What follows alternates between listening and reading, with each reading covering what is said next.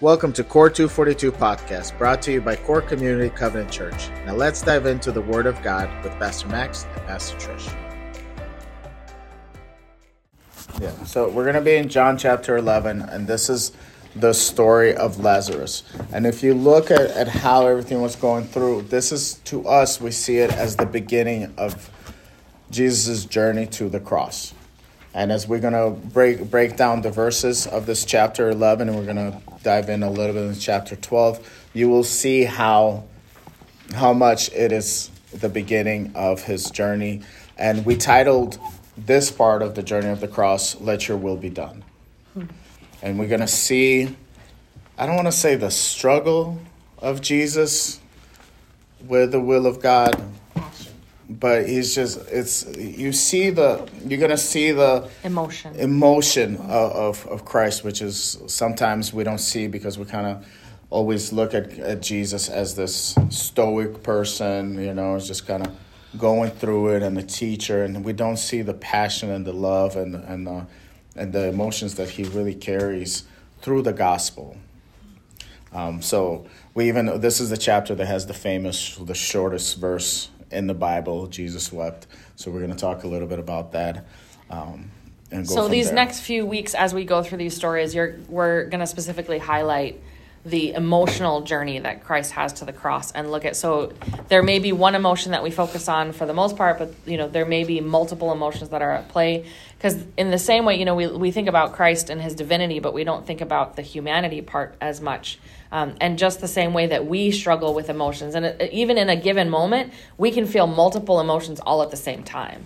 And because the cross was such a heavy call, such a heavy thing that Christ had to carry, he goes through this emotional journey. And a lot of times we don't look at that. We just look at the events of going to the cross and the resurrection rather than looking at Christ's personal struggle. So that's what we want to focus on as we go through these stories. So that just kind of gives you a context as we're reading. And again, instead of reading the whole text and then teaching, we're going to read and then we'll kind of talk about those few verses a little bit, and then we'll go on to the next section. So if you have we'll start in John chapter 11, starting with verse 1. Yeah. Now, a man named Lazarus was sick. He was from the Bethany, the village of Mary and her sister Martha. The Mary whose brother Lazarus now lay sick was the same one who poured perfume on the Lord and wiped his feet with her hair. So the sisters sent word to Jesus, "Lord, the one you love is sick." When he heard this, Jesus said, "The sickness will not end in death. No, it is for God's glory, so God's Son may be glorified through it." Jesus loved Martha and her sister and Lazarus. Yet when he heard that Lazarus was sick, he stayed where he was 2 more days. So we want to look at this scripture, and the first thing that we want to see is the 2 emotions that he's going through it.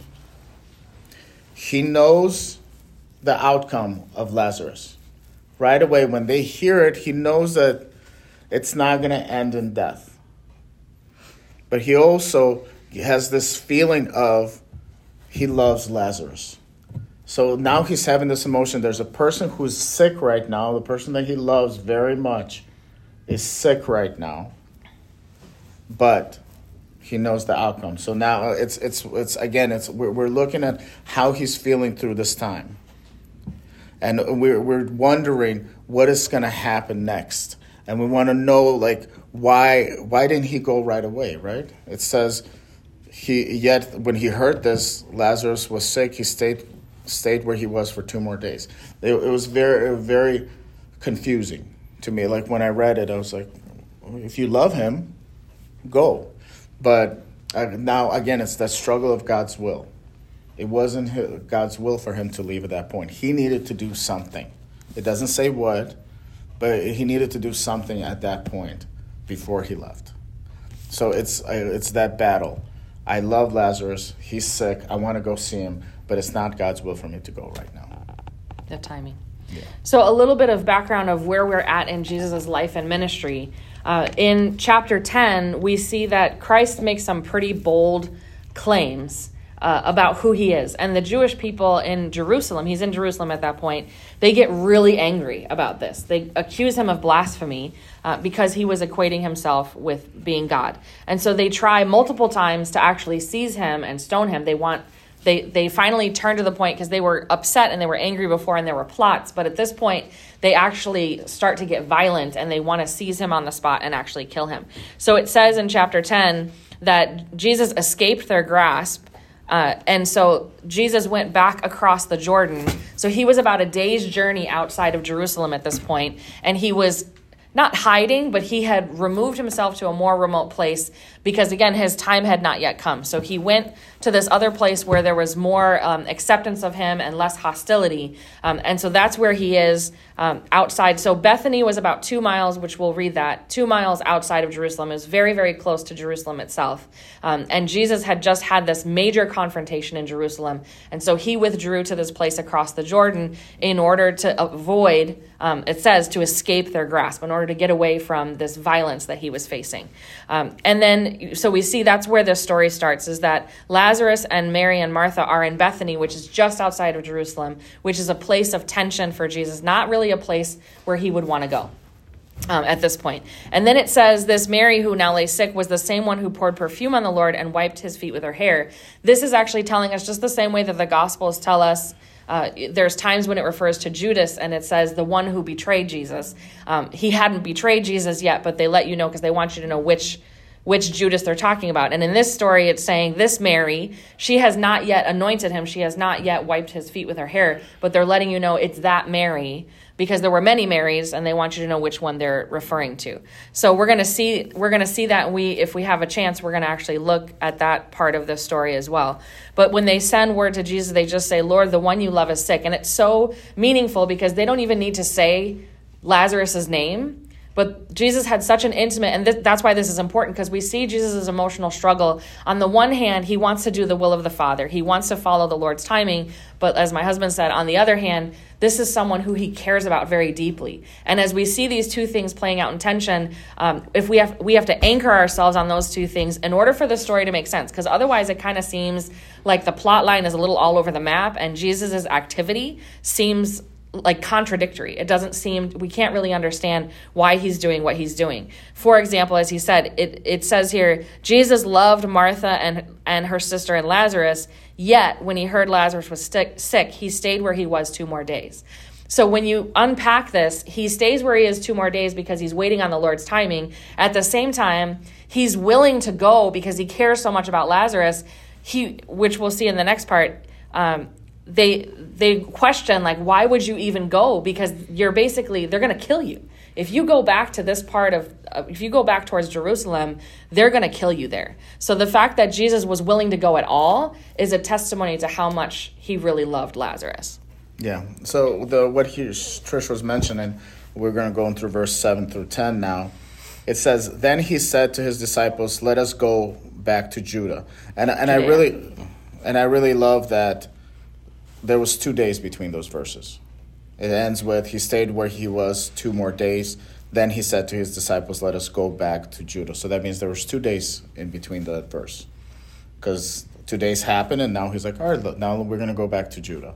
So we're really intrigued at what was happening those 2 days. Why did God kept him in this place for these 2 days that they haven't mentioned it, right? So it was just an interesting, today as I was reading it, it popped into my head. I was like, wait, they just skipped 2 days, like it was nothing. Like, next verse.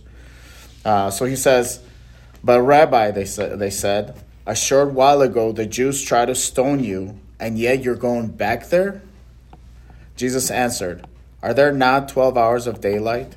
A man who walks by day will not stumble, for he sees by this world's light. It is when he walks by night that he stumbles, for he has no light. Mm-hmm. So again, we're going through the things. First, I want to kind of point out to you, he knows the outcome for him if he goes. The human nature, they plainly said to him, if you go there, you're going to get killed. They try to kill you, you're going to go back there, they're going to kill you. And he knows that. He absolutely knows that, and that's why he's saying, like, we're still going to go. We're still going to go. And then this verse 9 and 10, it's a very important part of this, first I thought, like, all right, he's talking about they're just going to sneak in there at night.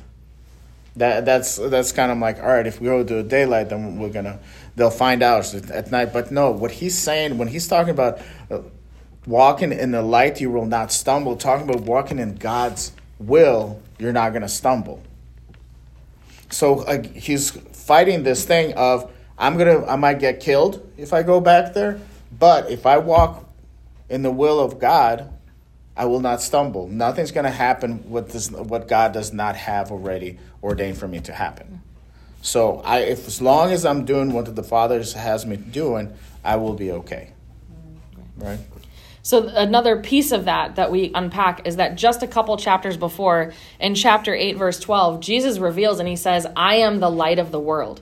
So when he says this here in chapter 11, his disciples would have referred back. So when he says that there's hours of daylight, that the one who walks by daylight will not stumble, he's actually going back to that whole point that he is the light. The same way that the word of God is a lamp unto our feet and a light to our path. If you are walking in the will of God, if you are in God's ordained timing, which Jesus always was, he was in alignment with the Father's will.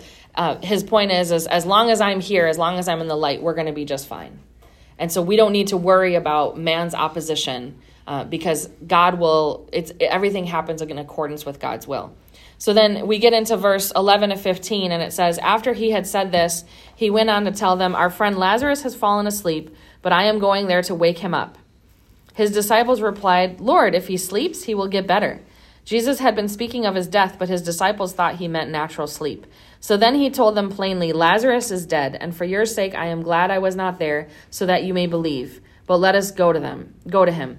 Then Thomas, also called Didymus, said to the rest of the disciples, let us also go, that we may die with him. So once again, we see, as we often do in the Gospels, that Jesus says something, whether figuratively, metaphorically, sometimes very plainly, and the disciples they're not on the same page. It just completely goes over their head. And so he has to tell them very bluntly, like, no, saying that someone had fallen asleep was actually a really common, the same way that we would say that someone passed away. There's certain language that we use. So saying that someone was asleep was a natural, they should have actually made that assumption and known that he was referring to the fact that Lazarus had died. But they weren't following with him. And so he has to tell them very plainly.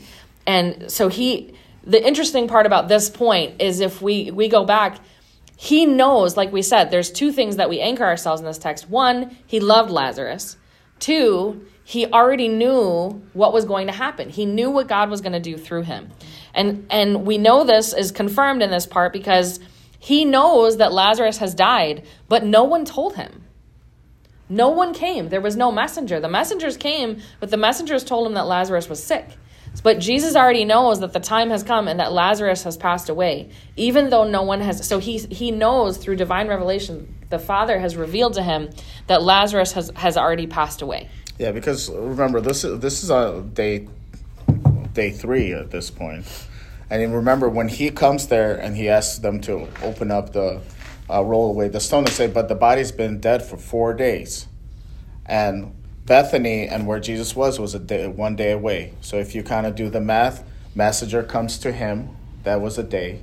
Then 2 days he does nothing, and then when he comes back, it's another day. So it's 4 days. So when messenger left Bethany, Lazarus died that day.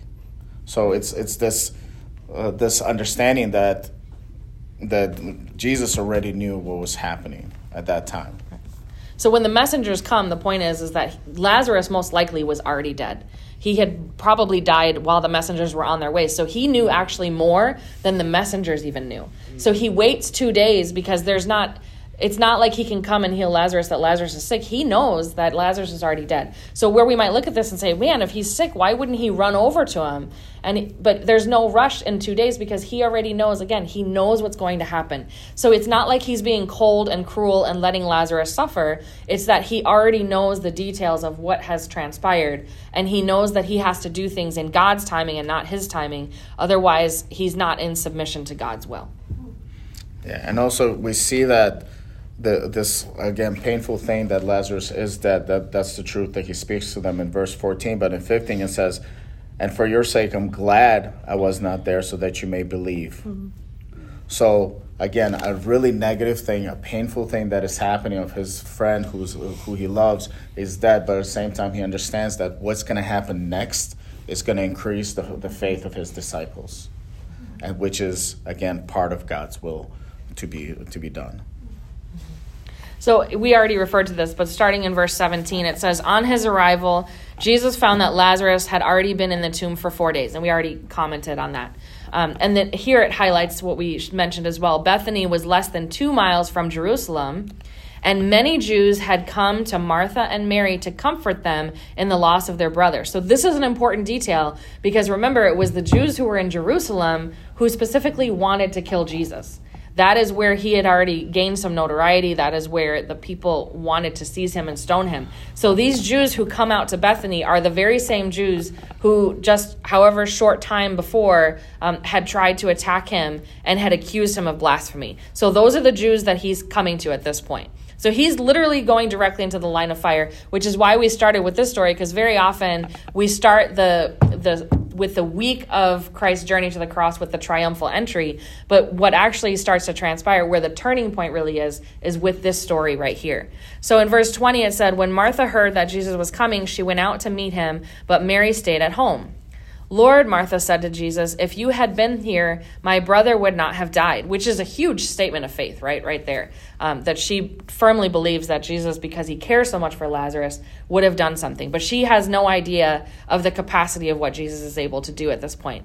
But she does say, but I know that even now, God will give you whatever you ask. So this is a huge declaration of faith because she's basically professing that even though he's dead, she believes that he can act and bring him back to life even at this point. So Jesus said to her, your brother will rise again.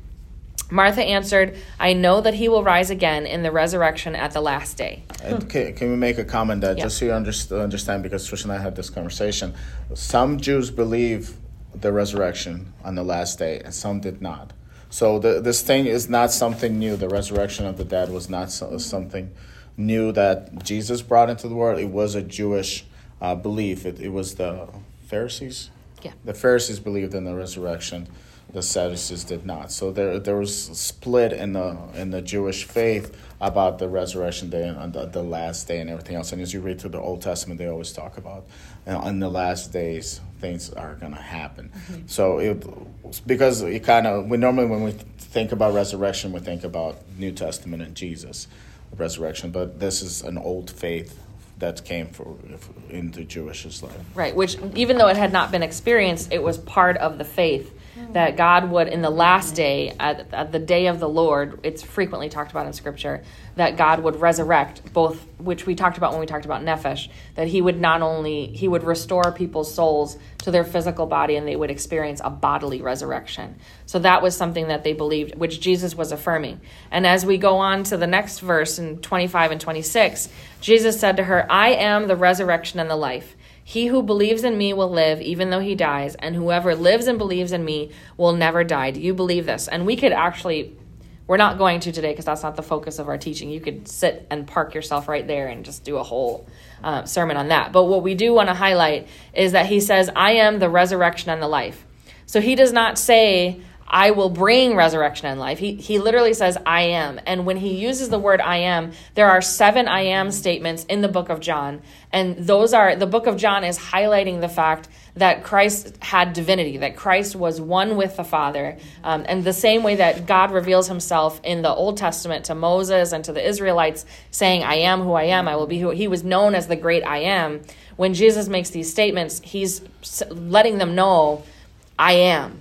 He's reaffirming that. And in this case, he's not just saying, I will bring resurrection. He's, I am the resurrection. So if you are in me, if you abide in me, you will experience this resurrection power.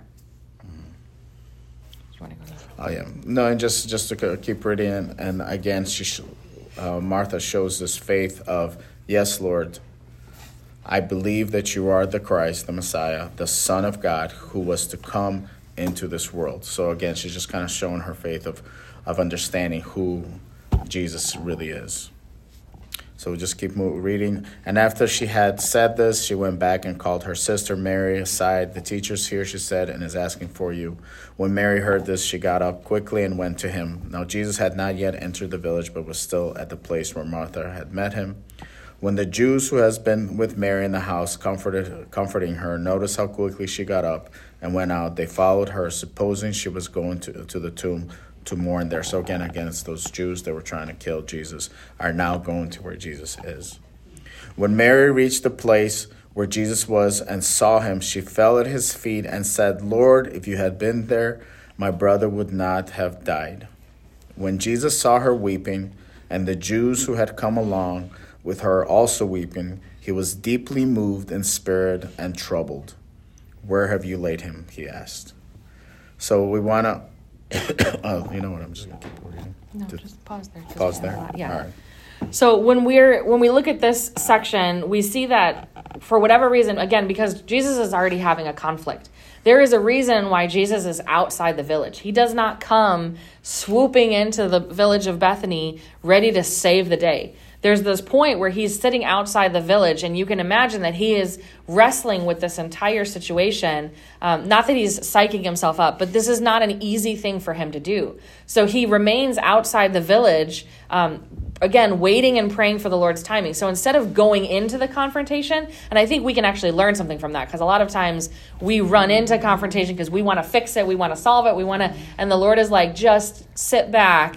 And so instead of him coming in aggressively, he actually stays back, and the Jews actually come out to him and they meet him in where he is at rather than him coming into them. And it's really interesting because Mary says the exact same thing that Martha says. She says, "Lord, if you had been here, my brother would not have died." And this can be interpreted saying, and I think some of us have done this when we're in a hard place, it's like, "Lord, where were you? Why did you not answer my prayer? Where if you were real, if you were active in my life, you would not have let this happen." But that's not the tone of what these sisters are saying. They're actually saying it from a place of, "I know that you love our brother, and so if you were here, we believe that you would have done something." And they were grieved because he was not there. It's not from a place of attacking or accusing. But the other interesting thing is that Mary, unlike Martha, who, Martha was the servant, but we consistently see Mary, she's always at the feet of Jesus. Consistently. Mary was, Martha was serving, and Mary chose to be a disciple and sit at Jesus' feet. Then, her brother dies, and she comes out to the city to meet him, and she falls at his feet. And then we're going to see when she anoints him at Bethany, she anoints his feet and wipes his feet with her hair. So there's a consistent posture here that we see the personality of Mary coming out that I just think is really poignant. And I think we can learn a lot from Mary in the way that she comes to Jesus with this humility. And she's consistently not coming to him from a place of superior, but she recognizes his lordship, and she just comes and lays herself at his feet. Yeah, but we have these two feelings here that we really want to point out. In verse 33, again, he says, "When Jesus saw her weeping, and the Jews who had come along with her also weeping, he was deeply moved in spirit and troubled." So deeply moved, it sounds like such a wonderful and loving word, but the word is in Greek, it's embryomai, which just means indignant. It actually, some people translate, some of the commentaries translate it as when a horse just like huffs, like flares. When it snorts and flares its nostrils. Like, have you ever somebody frustrated you and just like, that's how he felt. It's this like, I don't know. It's kind indignant. of. He was frustrated. Yeah, frustration. Thank you. He was frustrated. So this translation that he was deeply moved. The word can also mean to groan, but in the context of this text, what we actually see happening here is these Jewish people who want to kill him come out and they're weeping and they're being all dramatic. And Jesus becomes, so these are the conflicting emotions. It says he was indignant in the spirit and also troubled. So we see this direct conflict of these two things, that he knows what God is doing, he knows God's will, but he also loved Lazarus. And so there's a part of him that's just really frustrated with this situation because he sees almost the hypocrisy. While he loves Mary and he sees her grief, he also sees the hypocrisy of these Jews that are coming out of the town and they're weeping and wailing. And part of the cultural tradition, you would actually hire mourners that would follow you around, and they would, all dramatic. And it was supposed to be originally something that allowed you the freedom to weep and mourn and get your grief out. And you felt that people were supporting you, but it actually became like an actual profession. And so we see in other places when Jesus heals a little girl, he sends all the mourners out, and there's almost the same sense of like he's frustrated with that because it's not genuine mourning, it's not genuine grief. So to say here that he was deeply moved, I mean, it was a very deep and profound emotion, but it was not like, this, Yeah, that's what you think when you think of it. Like, I'm deeply. Says it different. It says he groaned in the spirit and was troubled. Groaned, yeah. So he's groaning like, there's this urgency to the emotion that he's feeling. Yeah, when we're doing this and I was writing out notes, I just wrote fake Jews with their fake tears, because that's kind of how I felt. Because that's pretty harsh. I've seen it when people come in and you're like, "Come on, really?" So he knows these are the very same people that in about a week or so are going to have him crucified on a cross. So it's really hard to have, right? It's really hard to love. He says, love your enemies, but it's not going to be easy. Yeah. And there's this absolute humanity of Jesus here. Again, we think of it like, he knew what God was going to do. And so he comes into this really tough situation and he's cool, calm, and collected. And Jesus he was brewing below the surface. Like, he was very human. He was very raw, and his emotions came crashing in at this point. So he has this incredible deep grief where he's troubled, because the word there, troubled, is terrazo. And it's this sense of, it's the same word that when they heal the paralyzed man over by the pool, it's the word that was used to stir the water. So the word there, it's like to agitate.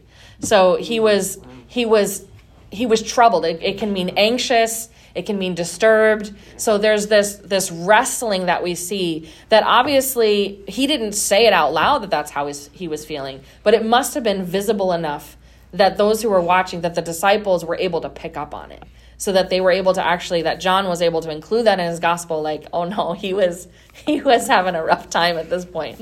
Yeah. And then as we read on for the next two, 3 verses, you can see it again in verse 34. Where have you laid him? He asked. Come and see, Lord, they replied, and Jesus wept. So again, you see finally that emotion coming out of the loss of his friend, the one he loved. Then the Jews said, see, he loved him. But some of them said, could not he who opened the eyes of the blind man have kept this man from dying? And Jesus once more, deeply moved. It's that same word, which is really difficult to say. Jesus once more, deeply moved, came to the tomb, and it was a cave with a stone laid across the entrance. Take away the stone, he said. So it's just again, you see that he hears them, right? Some of them like, oh, look at them, he did love them, and the other ones like egging him on. And it was probably the ones who tried to stone him. They're like, oh, look, he's curing the blind and everything else. He's doing all this stuff, but he couldn't help the one he loved, huh? Which are the same mocking words that they gave him when he was on the cross, right? They're like, why would he not heal him? The one who healed others, why can't he save himself, right? So then you see Jesus once again becomes indignant. So it's like he has this moment where his emotions crash together, and he, like many of us do, when we come to the end of ourselves, you just weep. And so Jesus allows his grief to come to the surface, again, being very human. Although he knew that Lazarus would die, he knew that God would resurrect him. He knew what he knew. But again, a lot of times we know things logically, but what we feel is different. Yes. If you've lost a loved one, you face this reality that you know that they're with Christ in heaven. You know that will be resurrected and will be with them again one day. But it doesn't stop the pain. Mm-hmm. It doesn't stop the sense of loss and the fact that they're not with you now and that you're going to miss them. And so Christ is looking and he sees Lazarus still suffered. He was sick. He still had to go through death. Mary and Martha are still struggling. Their pain and their grief is real. And to pat it over and just say, oh, well, but he's going to resurrect. Get over it. That would be wrong. And Jesus doesn't do that either. And so we also should learn from that and be careful that when we approach someone with grief to just say, oh, well, they're in a better place now. Or, oh, you'll see them again. And we dismiss we diminish their grief, that is not something that honors God, and it's not something that we see in the example of Christ. We are supposed to mourn with those who mourn, weep with those who weep, and rejoice with those who rejoice. And Jesus sets that example. But he does get, as they say these mocking words, and Jesus is aware of it, he once again becomes indignant, and you could just see him kind of like, you know what? Let's just do this. He's like, take away the stone. Like, come on, let's do, he like rolls up his sleeves, like, let's do what I came here to do. Because I'm about to I'm about to quiet all of you right now. Yeah. So again, take away the stone, he said. But Lord, said Martha, the sister of the dead man, by this time there's a bad odor, for he has been there 4 days. Then Jesus said, did I not tell you that if you believed, you would see the glory of God? So they took away the stone. Then Jesus looked up and said, Father, I thank you that you have heard me. I knew that you always hear me, but I said this for the benefit of the people standing here, that they may believe that you sent me. When he said this, Jesus called in a loud voice, Lazarus, come out. The dead man came out, his hands and feet wrapped with strips of linen and a cloth around his face. Jesus said to them, take off the grave clothing and let him go. So one of the insights that we were understanding about this text is when Jesus, before he commands Lazarus to come out, he says, thank you, Father, that you have heard me. And what the amazing thing is that Jesus, we don't see him saying anything to the Father before this point. So he says, thank you that you have heard me. Well, when did the Father hear him? What we would be able to surmise is that when he hears that Lazarus is sick and he knows that Lazarus is going to die, during those 2 days, Jesus has made clear that certain things can only happen through fasting and through prayer. So he didn't just do nothing for those 2 days that he waited, but that was a time of preparation. He was getting prepared for what God was about to do. And he cried out to the Lord on Lazarus' behalf, and he knows that God heard him. And so when he acts, sometimes I think, we pray and we're nervous to pray for healing, or we're nervous to pray for a miracle because we think that God may not answer. But the way that miracles actually work, the way that these things actually happen, is God will show you in advance what he's going to do, and then he gives you the courage to actually pray it. So I'm not saying that we should never pray for someone's healing, but the way that the Holy Spirit moves is that God will actually show you, and it will be really scary because you're like, you really want me to go up and pray for this person? You really want me to go up and let this person know that he's going to do a move in their life? Because he shows you first that he's going to do it. So you cry out to God, he shows you what he's going to do, and then it actually happens, rather than we sometimes get that process reversed. So he says, Father, I thank you that you have heard me. When did God hear him? He heard him during that period between when he found out the news and before he headed back to Bethany. So that's a pretty powerful revelation that I believe that's how Jesus prepared himself for this moment. Yes. Okay. So sorry. He was always in communion with the Father. He was always in communion with the Father. Speculate it was between that particular time. You see that he is, because he knew this whole time. He knew that it wouldn't end in death. He knew. So he was in constant communion with the Father. But I do believe that he used those couple of days to be in preparation for this moment, because this was a moment, again, we see that he's wrestling. We see that he's in conflict, and it was not something that came easily to him. So God allowed those extra days for time of preparation for Jesus himself to be able to go through this part of his ministry. And the other awesome thing about this is that when he said this, remember, he had made an I am statement. He said, I am the resurrection and the life. So he was claiming to be equal to God the Father. He was claiming to be one with God the Father. And the way that he raises Lazarus, he doesn't go into the tomb and lay hands on him. There was stories of Elijah where there was a dead child and Elijah lays on the child, and he does it a couple of times and the child comes back. So this wasn't the first time in Scripture when you see someone be resurrected, but it is the first time he just says, Jesus called in a loud voice, Lazarus, come out. And you see that even the dead have to obey him, which was an authority that literally only God the Father himself would have. Only God himself would be able to do it. This is the same creative power that was in Genesis 1, that God said, let there be light, that God said. And so here he says, Lazarus, come out. And with that same word, that same powerful voice that he used that was used to form all of creation, he brings Lazarus to life without even physical contact. There was nothing. Yeah, no hoopla, no nothing. Just real simple. He just says, he doesn't have to do a dance. He doesn't have to pray all dramatically. He's not anointing him with oil. He's not casting things or rebuking things. He just, no, none of that. He just real simply, he calls Lazarus by name and he says, come out. And it's just such a beautiful picture, because that's the same thing that Christ does for us, is he calls us by name and he brings us from death to life. Yes, hallelujah. Yeah, and I love that it ends with, he tells them to take off the grave clothes and let him go. He's right away. Yes. He just wants to strip all that. Yes. The death is not part of him. That's not who he is anymore. So that's the first thing he said. Take off those grave clothes off him. Mm-hmm. That's not who he is anymore. Let's clear him out, clean him off. Let him go and live the life that he should be living right now. So they don't stand there any longer and kind of in awe of him. He probably looks like a mummy right now, but he erases that right away. He's alive and well now.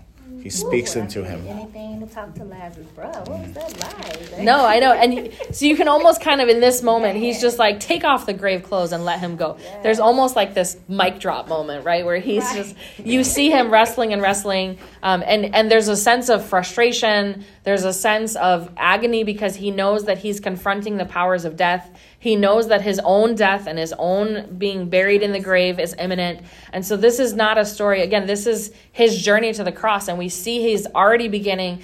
The interaction with having to heal Lazarus is a direct confrontation. He has to face his own suffering, his own passion, and all of that he's facing. So when he's suffering with Lazarus, he's not only grieving Lazarus, he's not only going through the loss of a friend and through the glory of this friend's resurrection, but he's directly, it's almost like triggering of his own trauma that he knows he's about to go through. Mm-hmm. And again, like we said with this story, even though like Jesus had prophesied many times, he's like, I'm going to go to Jerusalem.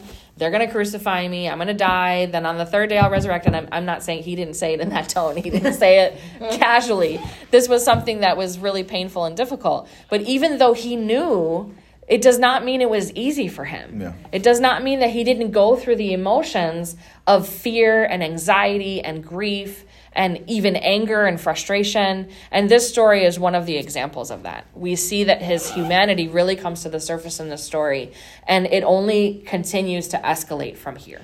Yeah, so the rest of the chapter just kind of tells us again why we believe that this is the beginning of his journey to the cross. And I'll read it just to kind of finish this up. Therefore, many of the Jews who had come to visit Mary and had been seeing what Jesus did, put their faith in him. But some of them went to Pharisees and told them what Jesus had done. Then the chief priests and the Pharisees called a meeting of Sanhedrin.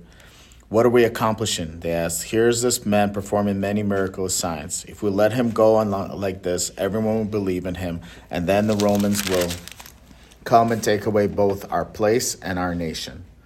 Then one of them, named Caiaphas, thank you, who was high priest that year, spoke up. You know nothing at all. You do not realize that it is better for you that one man die for the people than that the whole nation perish. Mm-hmm. He did not say this on his own, but a high priest that year, he prophesied that Jesus would die for the Jewish nation. And not only for the nation, but also for the scattered children of God, to bring them together and make them one. Mm-hmm. So from that day on, they plotted to take his life. So this is kind of the beginning of it all. And therefore, Jesus no longer moved about publicly among the Jews. Instead, he withdrew to a region near the desert, to a village called Ephraim, where he stayed with his disciples. When it was almost time for the Jewish Passover, many went up from the country to Jerusalem for the ceremonial cleansing before the Passover. They kept looking for Jesus, and as they stood in the temple area, they asked one another, "What do you think? Is he coming to the feast at all?" The chief priests and Pharisees had given orders that if anyone found out where Jesus was, he should report it so that they might arrest him. And then we know that from this point on, Jesus was crucified during the Passover. So we're right at the beginning of his actual journey to the cross. This story is the first step towards the end of his ministry. Thank you for spending time with us during this episode. We pray that this teaching blessed you and brought you closer to understanding God. If you'd like to contact us, please email us at corechurch242@gmail.com. Until next time, know you are loved and covered in prayer.